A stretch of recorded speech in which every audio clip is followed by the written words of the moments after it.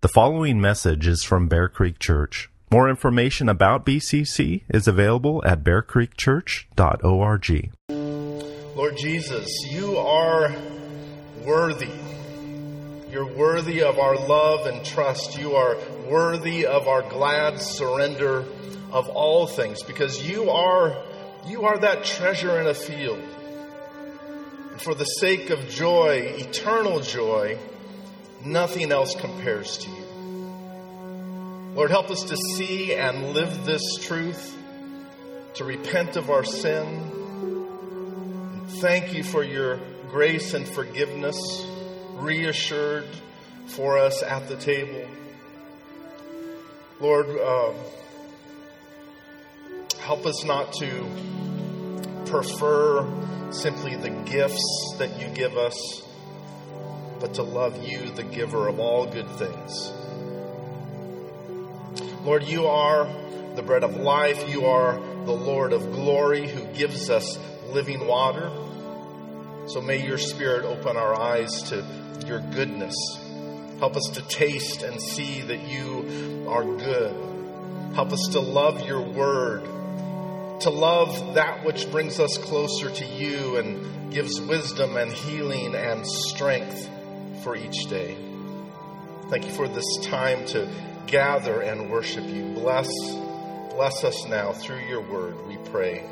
In Jesus' name, amen. Well, we're in Acts 15. If you want to turn in your Bibles there, or flip on your phones there, scroll, Acts 15. If you remember, Paul and Barnabas had returned to Antioch after their first missionary journey through the region of Galatia, where many Gentiles turned from their worthless idols to the one true and living God. And churches were established, and elders were appointed, and people were encouraged to continue in the faith as they faced many tribulations. And a main trial that they immediately faced, and the reason for the writing of the book of Galatians, had to do with these Jewish Christians telling these new Gentile believers that to really be a child of God, well, that means you become a Jew.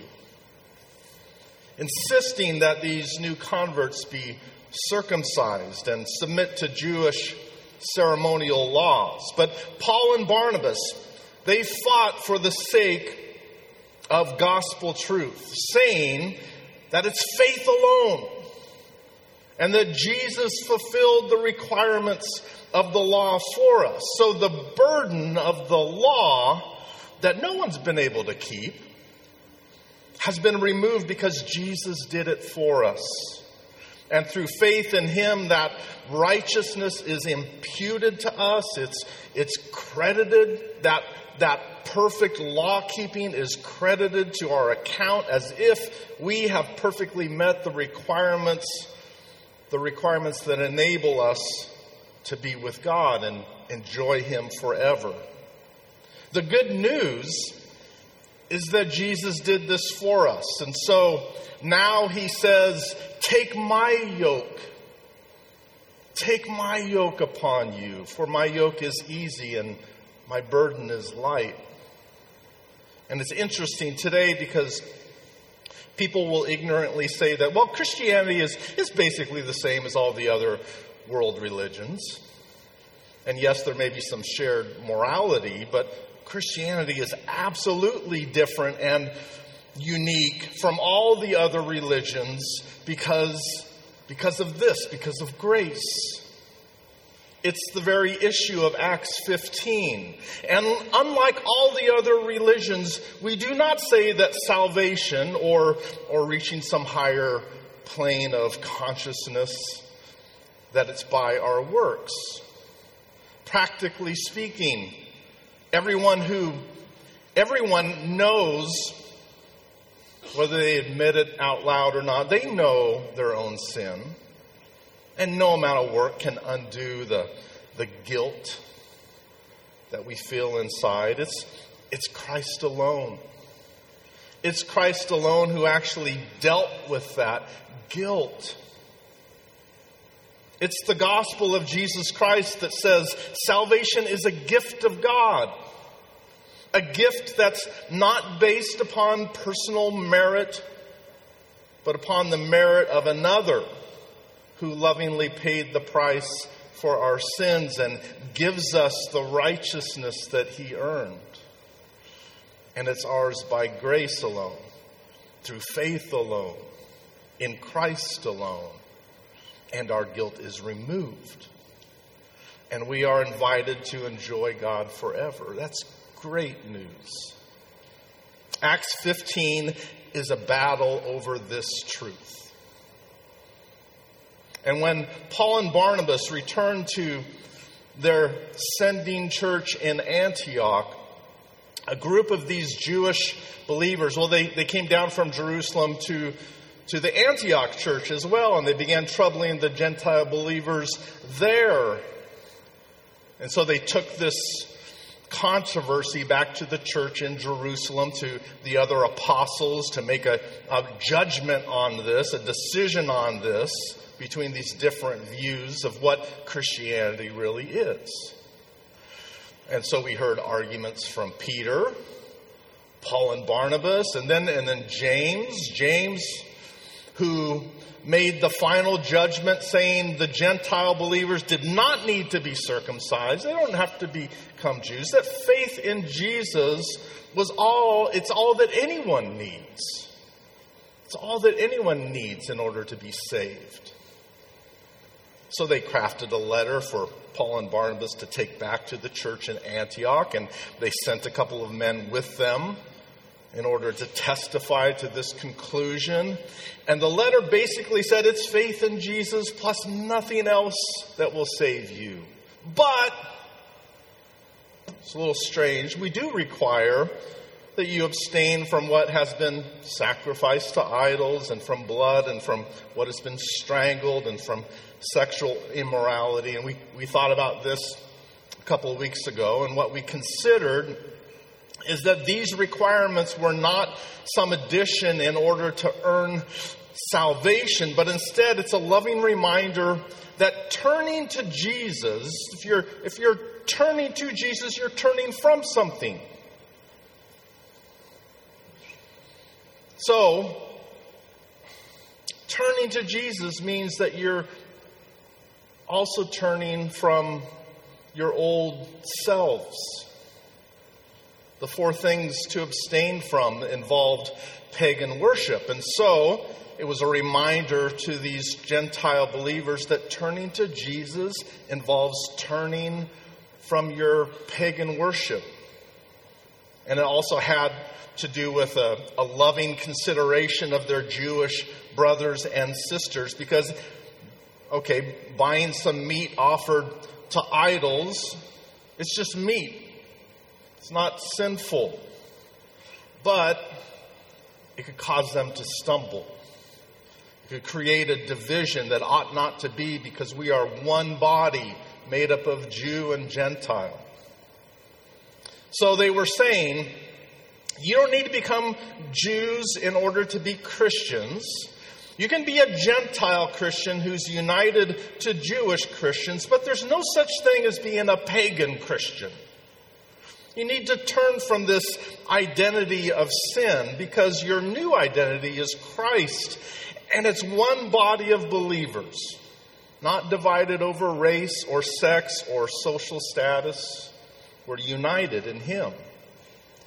So the letter was sent, and the church in Antioch received it with great encouragement and rejoicing. And then everyone lived happily ever after, and the Christian church has enjoyed perfect love and unity for the past 2,000 years. The end. Oh wait, there's more. If you're able, please stand and let's read what happens next, picking it up at verse 36 of chapter 15. And after some days, Paul said to Barnabas, "Let us return and visit the brothers in every city where we proclaim the word of the Lord, and see how they are." Now Barnabas wanted to take with them John, called Mark. But Paul thought best not to take with them one who had withdrawn from them in Pamphylia and had not gone with them to the work. And there arose a sharp disagreement, so that they separated from each other. Barnabas took Mark with him and sailed away to Cyprus, but Paul chose Silas and departed, having been commended by the brothers to the grace of the Lord. And he went through Syria and Cilicia, strengthening the churches. Paul came also to Derbe and to Lystra. A disciple was there named Timothy, the son of a Jewish woman who was a believer, but his father was a Greek. He was well spoken of by the brothers at Lystra and Iconium. Paul wanted Timothy to accompany him, and he took him and circumcised him because of the Jews who were in those places, for they all knew that his father was a Greek. As they went on their way through the cities, they delivered to them for observance the decisions that had been reached by the apostles and elders who were in Jerusalem. So the churches were strengthened in the faith, and they increased in numbers daily. And they went through the region of Phrygia and Galatia, having been forbidden by the Holy Spirit to speak the word in Asia. And when they had come up to Mysia, they attempted to go into Bithynia, but the Spirit of Jesus did not allow them. So passing by Mysia, they went down to Troas. And a vision appeared to Paul in the night. A man of Macedonia was standing there, urging him and saying, "Come over to Macedonia and help us." And when Paul had seen the vision, immediately we sought to go on into Macedonia, concluding that God had called us to preach the gospel to them. This is God's word. You may be seated. One small note. Did you notice at the end, when Paul had seen the vision, immediately we sought to... Luke is writing this, so people will say when he's speaking of we, he's picked up with them. He's on the journey now with them. Okay, there's an important truth. At the very beginning of our Bibles, in the beginning, God created the heavens and the earth. And at each point of his work of creation, God declares everything to be good. God's creation is good because he is good. It's perfect because he is perfect. And something that's very good is the creation of man in his own image. In the image of God, he created him, male and female, he created them. Everything is good. It's perfect prior to sin. And sin is our work. We're the ones who broke the good tools of God. And all throughout Scripture, what we see is God working with broken tools. And even with broken tools, God is able to make something good. But this doesn't mean that sin is not sin. That sin is somehow good. That's not the conclusion that we would make. No, God is good, and his work is always good. And he's working in and through us and our sin, these things that are broken. God is able to ordain good through the sinful actions of men. God works with broken tools and creates something good. Something that's both discouraging and refreshing is the honesty of Scripture. God's children are not portrayed as perfect. The characters are real. The various heroes of the Bible, they're not photoshopped, fixing their blemishes. No, we see the pimples. We see them warts and all. There's only one perfect hero in the Scriptures, only one without blemish. It's Jesus. The story of the Bible shows God perfectly working with the tools that we broke. And so the early church didn't live happily ever after. And it's so disappointing, isn't it? I mean, Paul and Barnabas, what a great team. And we love great teams. What a great partnership. Barnabas, he's such a tender-hearted guy. He's so thoughtful, so gracious. And Paul, of all people, knows this. He knows what a wonderful man Barnabas is. Because he knows as Saul, his past, he was a persecutor before the Lord saved him. And this didn't stand in the way of Barnabas going and finding him and sticking by his side when everyone else was afraid of him and didn't trust him. Oh, Barnabas, he's such an encourager, such a humble guy that recognizes Paul's giftedness.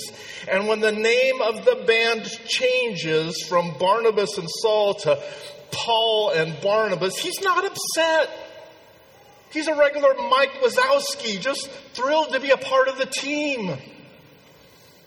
Doesn't need the top billing. So when we see even a guy like Barnabas having a sharp disagreement, we think, couldn't you just work it out? Couldn't you just work it out? Why did you have to split up such a great team? It's like the breakup of a perfect band. A star player leaving for another team. It's so disappointing.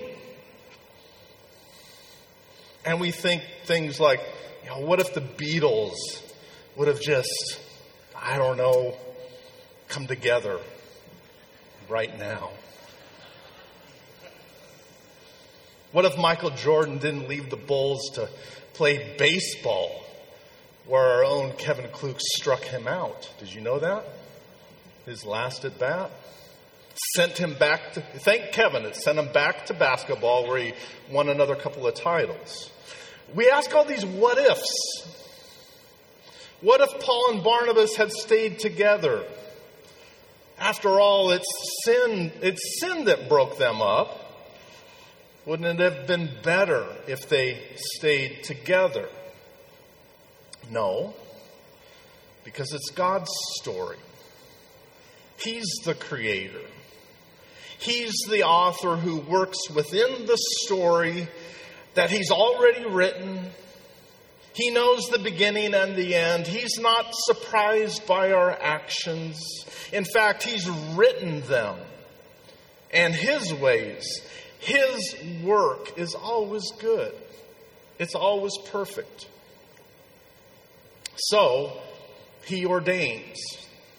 He intended for this breakup to happen for a greater good. And this doesn't mean that sin is good or that God forced them to sin. He knows the sin that they'll do and he doesn't prevent it. He's written it. He knows it perfectly because he's the author of the story. And he works with broken tools to make something good. And it's mysterious, isn't it? At some point, we're just like, I don't get it, but it makes sense that I don't get it. Because it's not that God is caught off guard in his own story and then scrambles to fix the plot line that we broke. He's not like some, busy mom following their kids around, cleaning up all the messes, picking up the toys to make the room right, restoring the house to order. No, each part of the story is what he has written. And he glorifies himself as a character in the story, making something beautiful with broken tools. And a part of the story that comes to mind, we can think of a lot of them, but Joseph always comes to mind. Joseph, immature, unthinking, a bit arrogant as he boasts about, I'm the favorite one, look at my coat. What's the good that God intended? Well, look at the end of the story when Joseph is actually in a position of power and authority over his brothers. He's saved Egypt from a great famine. Joseph is the savior not only to Egypt, but to his own family who comes to buy grain. He has great reason to think highly of himself, to lord it over his rotten brothers who threw him in a pit and sold him into slavery and lied to their father that he was dead. He spent years in prison because of them, because of their evil, their sin against him. But what do we see at the end of the story? We see Joseph as a transformed man, not in spite of the sin, but because of the broken actions of his brothers. God works with broken tools. And of course, we don't conclude that those actions were somehow good. No, it's sin. It's broken. And this isn't to say that God simply walked behind him and fixed the mistakes. Because the concluding statement from the mouth of Joseph is, do not fear, for am I in the place of God? As for you meant evil against me. It's sin. I'm not going to call it anything else. It's evil. That's what you meant. But God, He wrote the story. He intended. He meant those very same actions that you did. He intended them for good, to bring it about that many people should be kept alive as they are today. It's mysterious, but this is how God works.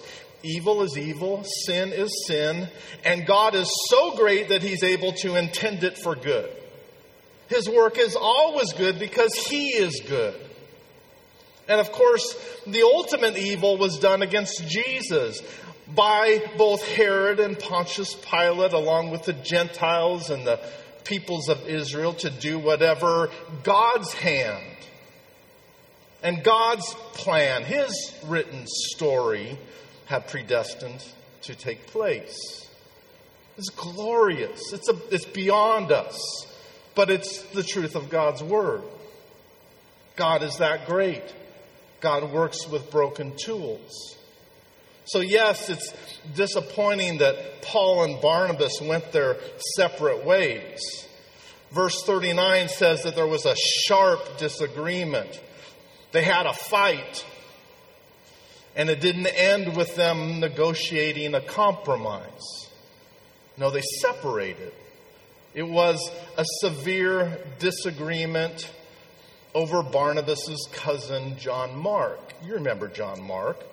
John Mark, who came from a godly family. His mother, Mary, opened her house to the church. It's where they were meeting when remember when the angel saved Peter out of prison when he was going to be executed? They were at Mary's house. John Mark's mom. And John Mark, he meant well. He began the first missionary journey just wanting to help out, to serve. But then we read in chapter 13 that he left them and he went back to Jerusalem. Luke didn't really give us any explanation there. Just said he left, went back to Jerusalem. Well, now we're finding out that was a problem. And we wonder, was he homesick? Was the travel too much for him? Was it dangerous and difficult? And was he resenting Paul getting top billing over his cousin Barnabas? Could have been a lot of reasons. And of course, Barnabas, being the encourager that he is, he wanted to forgive Mark, give him another chance. Come on, Paul. Here's an opportunity for him to serve. And this fight came about because both Paul and Barnabas, they loved the people of Galatia and they wanted to follow up and make sure that these new believers were doing well. So they're not just these evangelists that get a commitment to the Lord and then leave them to their own. No, a true evangelist apparently is one who brings the gospel to them and disciples them establishes them in a good church, follows up with them, makes sure they're doing well. And certainly they wanted to make sure that they got the news from the Jerusalem Council about the gospel, the decision that was made. But there was this strong argument. And whenever there's a lack of unity, then one or the other or both are sinning. Was Paul stubborn and unforgiving? Or was he wise and counting the cost? Was Barnabas naive, lacking discernment and wisdom, maybe wrongly prioritizing family over the importance of Christ's church? There's a lot of speculation. There's a lot of division over this division. And you probably land on the side of the personality that you resemble or admire. But nevertheless, God works with broken tools. And the end result is actually better. Instead of one missionary team, now there's two. Paul takes Silas, and the church in Antioch gives them their blessing, which makes me think Paul was right. Silas, who has different gifts than Barnabas, gifts that in God's wisdom probably served Paul better on these next two missionary journeys. And if John Mark had gone with them, then they probably wouldn't have invited Timothy. Timothy, who became a very important pastor and helper, even like a son to Paul. So it's better, it's good. And it was probably good that John Mark didn't go, because what would have happened? Think about it. If you're going along on this second journey with Paul and Barnabas, and you know that Paul doesn't trust you, he's a little bitter towards you, he doesn't want you to be there, probably wouldn't have been good for John Mark. So instead, John Mark went with Barnabas back to the island of Cyprus, and we don't hear any more about either of them in the book of Acts. And Barnabas he's just the right guy for John Mark, isn't he? He's the encourager. He's the right guy for the job of restoring and encouraging John Mark. He put him to work. He didn't allow him to sink into self-pity, feeling disqualified and useless. And we know this because it's John Mark who, through Peter, eventually writes the Gospel of Mark. So he did great things. God used him mightily. And in 10 years' time, when Paul writes his letter to the Colossians, he sends greetings to Barnabas' cousin, Mark. Concerning a group that includes Mark, he says, they have been a comfort to me. So Paul appreciates him. There's not an ongoing bitterness. And in Paul's final letter to Timothy, he writes, get Mark and bring him with you, for he is very useful to me for ministry. So even though there was this breakup, he's not discarded as some failure. He proves useful in the ministry, and there appears to be some kind of healing between these men. God works with broken tools. He knows what's best, and certainly, as painful as it was, this is what was best for Mark. His failure led to a greater usefulness. And we might think of Paul as being a hard guy to work with. Too critical, too harsh. But it's also interesting how certain personalities, how they're needed for the work that God wants to accomplish. Paul was a great intellect. He was a bulldog, uncompromising, and we're grateful for that. We're thankful for this, because if not for this, the church would not be the church, and the gospel would have been distorted. It took a person like Paul. He was just the right instrument, broken as he was, in the hand of God. And not many people would keep going. keep going, returned several times to a place where they had been stoned by a mob and left for dead. Not many people would continue on through sickness and beatings and shipwrecks and imprisonment. It took a certain kind of guy. It took Paul. God knows what he's doing. And again, it doesn't justify the sin, but it gives us confidence that in God's, we can see God and his ability to create something good. It took a character like Paul. It took a character like Martin Luther to bring about the Protestant Reformation. It took that kind of intellect and stubborn boldness to stand against Rome, restoring the true church through gospel truth. He was a bulldog. He was crude. He said some terrible, sinful, anti-Semitic things. He was a sinner, a broken but necessary tool in God's hand. One writer said that some of the church's greatest leaders have been difficult people. Luther, in a famous self-evaluation, said, "I am rough, boisterous, stormy, and altogether warlike, fighting against innumerable monsters and devils. I am born for the removing of stumps and stones." What a description. I am born for the removing of stumps and stones, cutting away thistles and thorns and clearing wild forests. So God uses certain people for certain times and circumstances. And the breaking up with Barnabas and Mark, well, it led to the addition of Timothy. Paul returns to Lystra with Silas. Lystra, the place where he was stoned and left for dead, and a disciple was there named Timothy, the son of a Jewish woman who was a believer, but his father was a Greek. We read that Timothy was an uncircumcised son of a mixed marriage, a broken tool.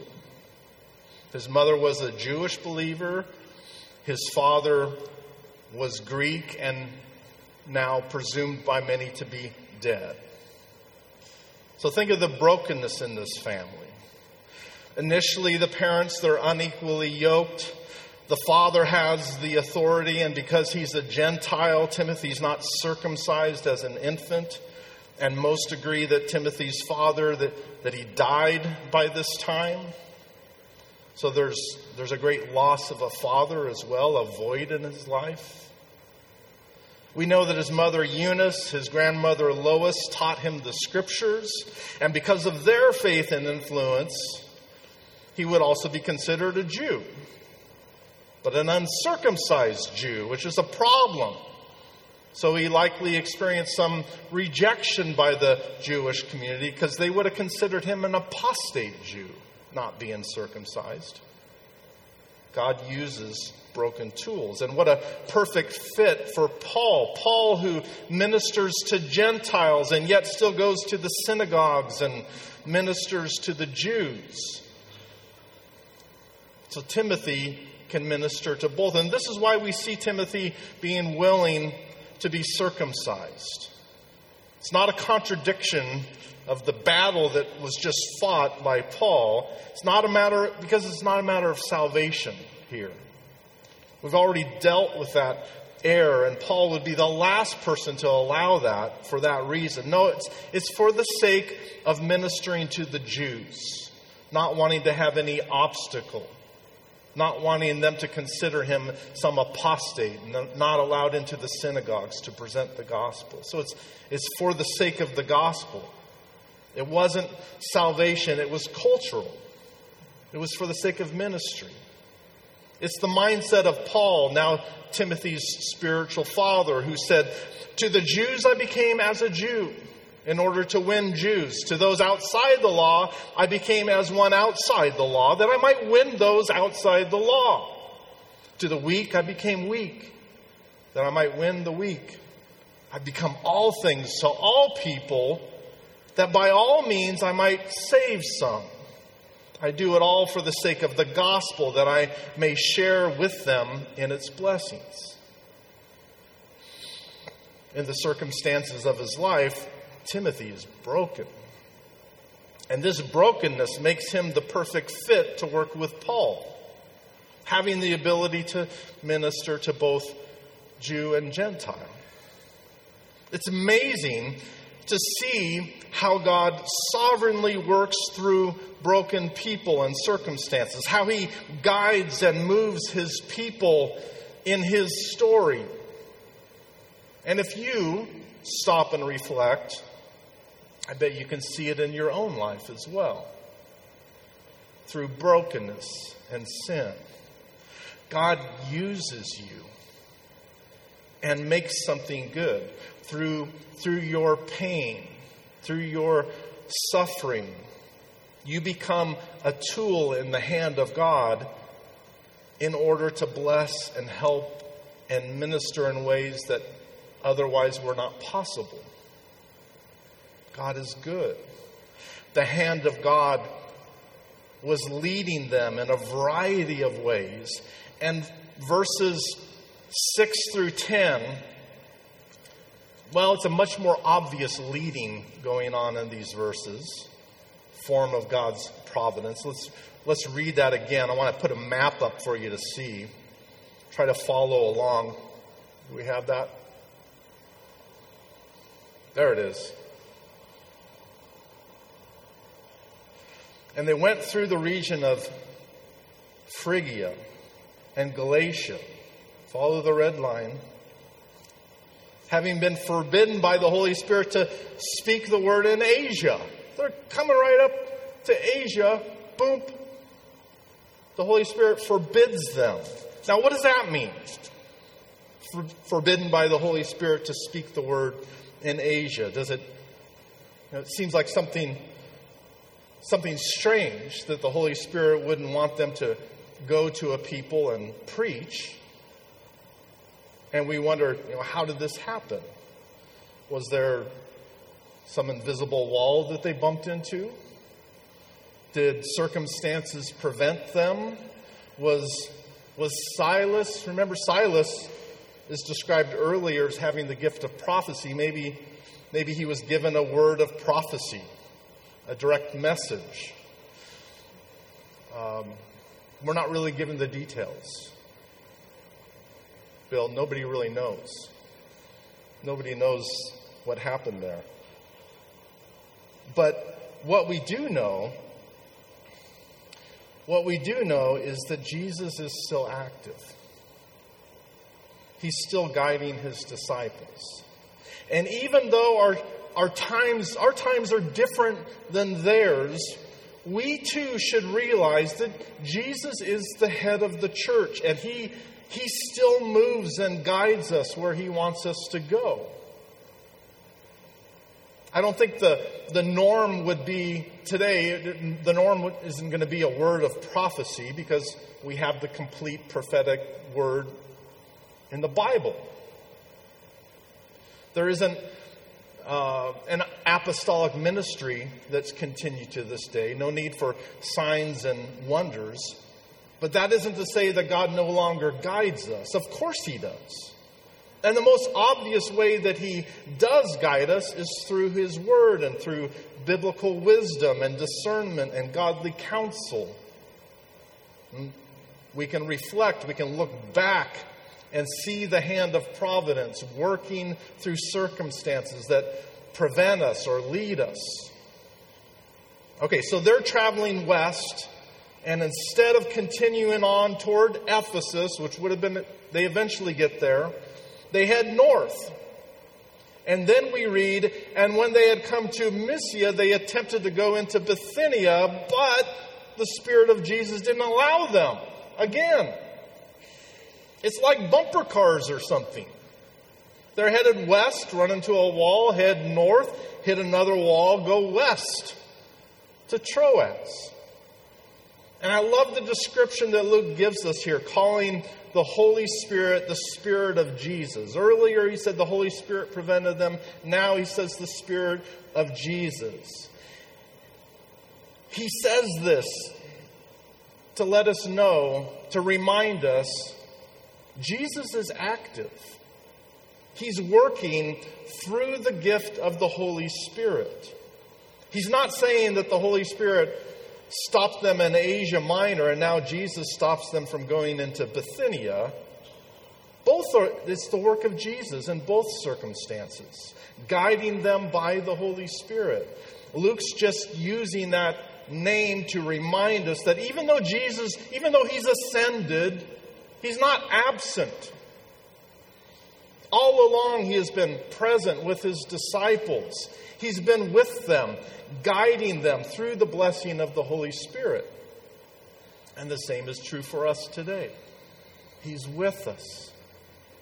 He's ascended. He's not absent. He's with us. Verse 8. So, passing by Mysia, they went down to Troas. And a vision appeared to Paul in the night. A man of Macedonia was standing there, urging him and saying, "Come over to Macedonia and help us." And when Paul had seen the vision, immediately we sought to go on into Macedonia, concluding that God had called us to preach the gospel to them. And we in the West are blessed because of this, because the gospel eventually gets to us. Jesus is the head of his church. And he had his reasons for bypassing Asia and Bithynia at that particular time and calling them to go to Macedonia instead. And we wonder why. Why did he do this? I don't know. But he did. But what we should know, what we just cling to is, well, I don't know why, but he did. He did do it. Jesus did guide them. He does have his purposes, and he is active in guiding his people. God uses broken tools. He can even use a sinful argument, division, for the sake of greater gospel effectiveness.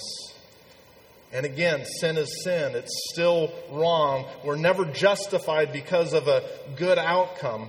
But God, all of his work is good. God can use us. God can use you. And we shouldn't feel like our lives are over. And sometimes I think we get stuck and we feel like I'm just useless and my life is of no good to anyone.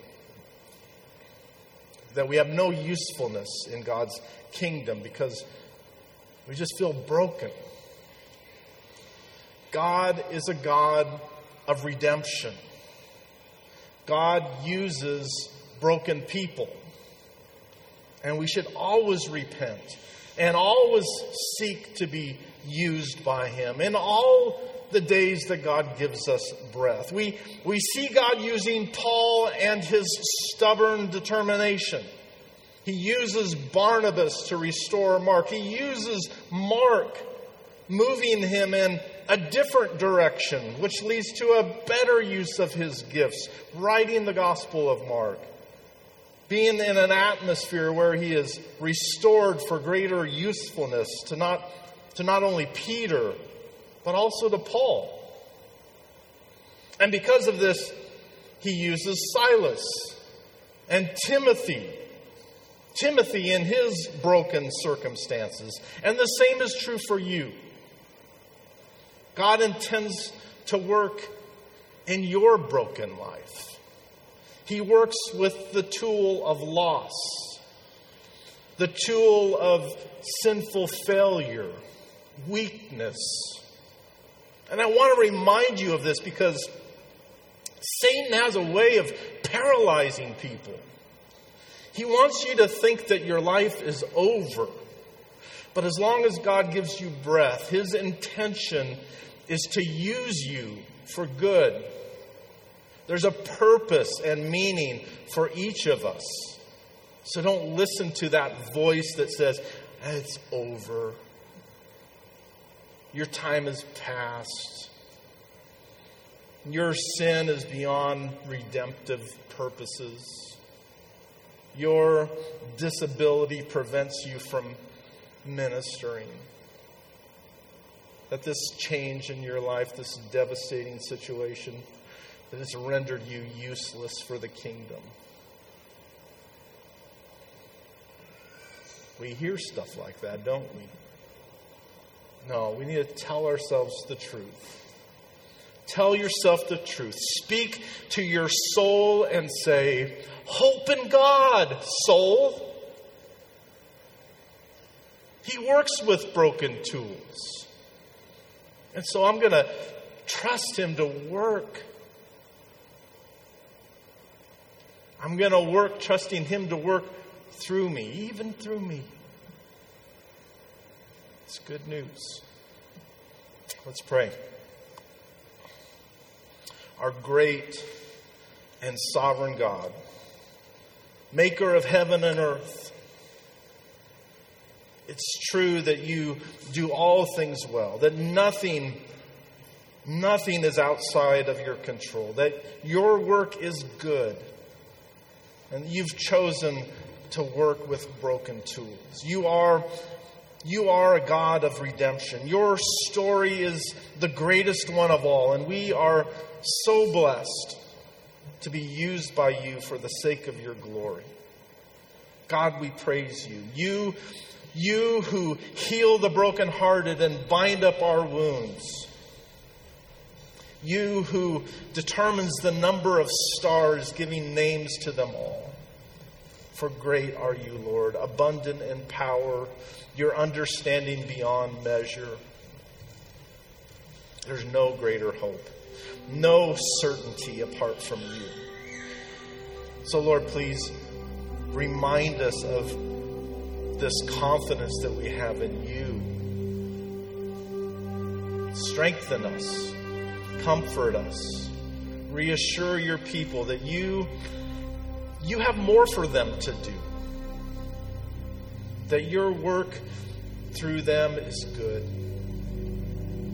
So we praise you. We give you thanks. Thank you for the food that we're about to eat, for this time of fellowship. Bless this time. Bless this food, we pray. In Jesus' name, amen.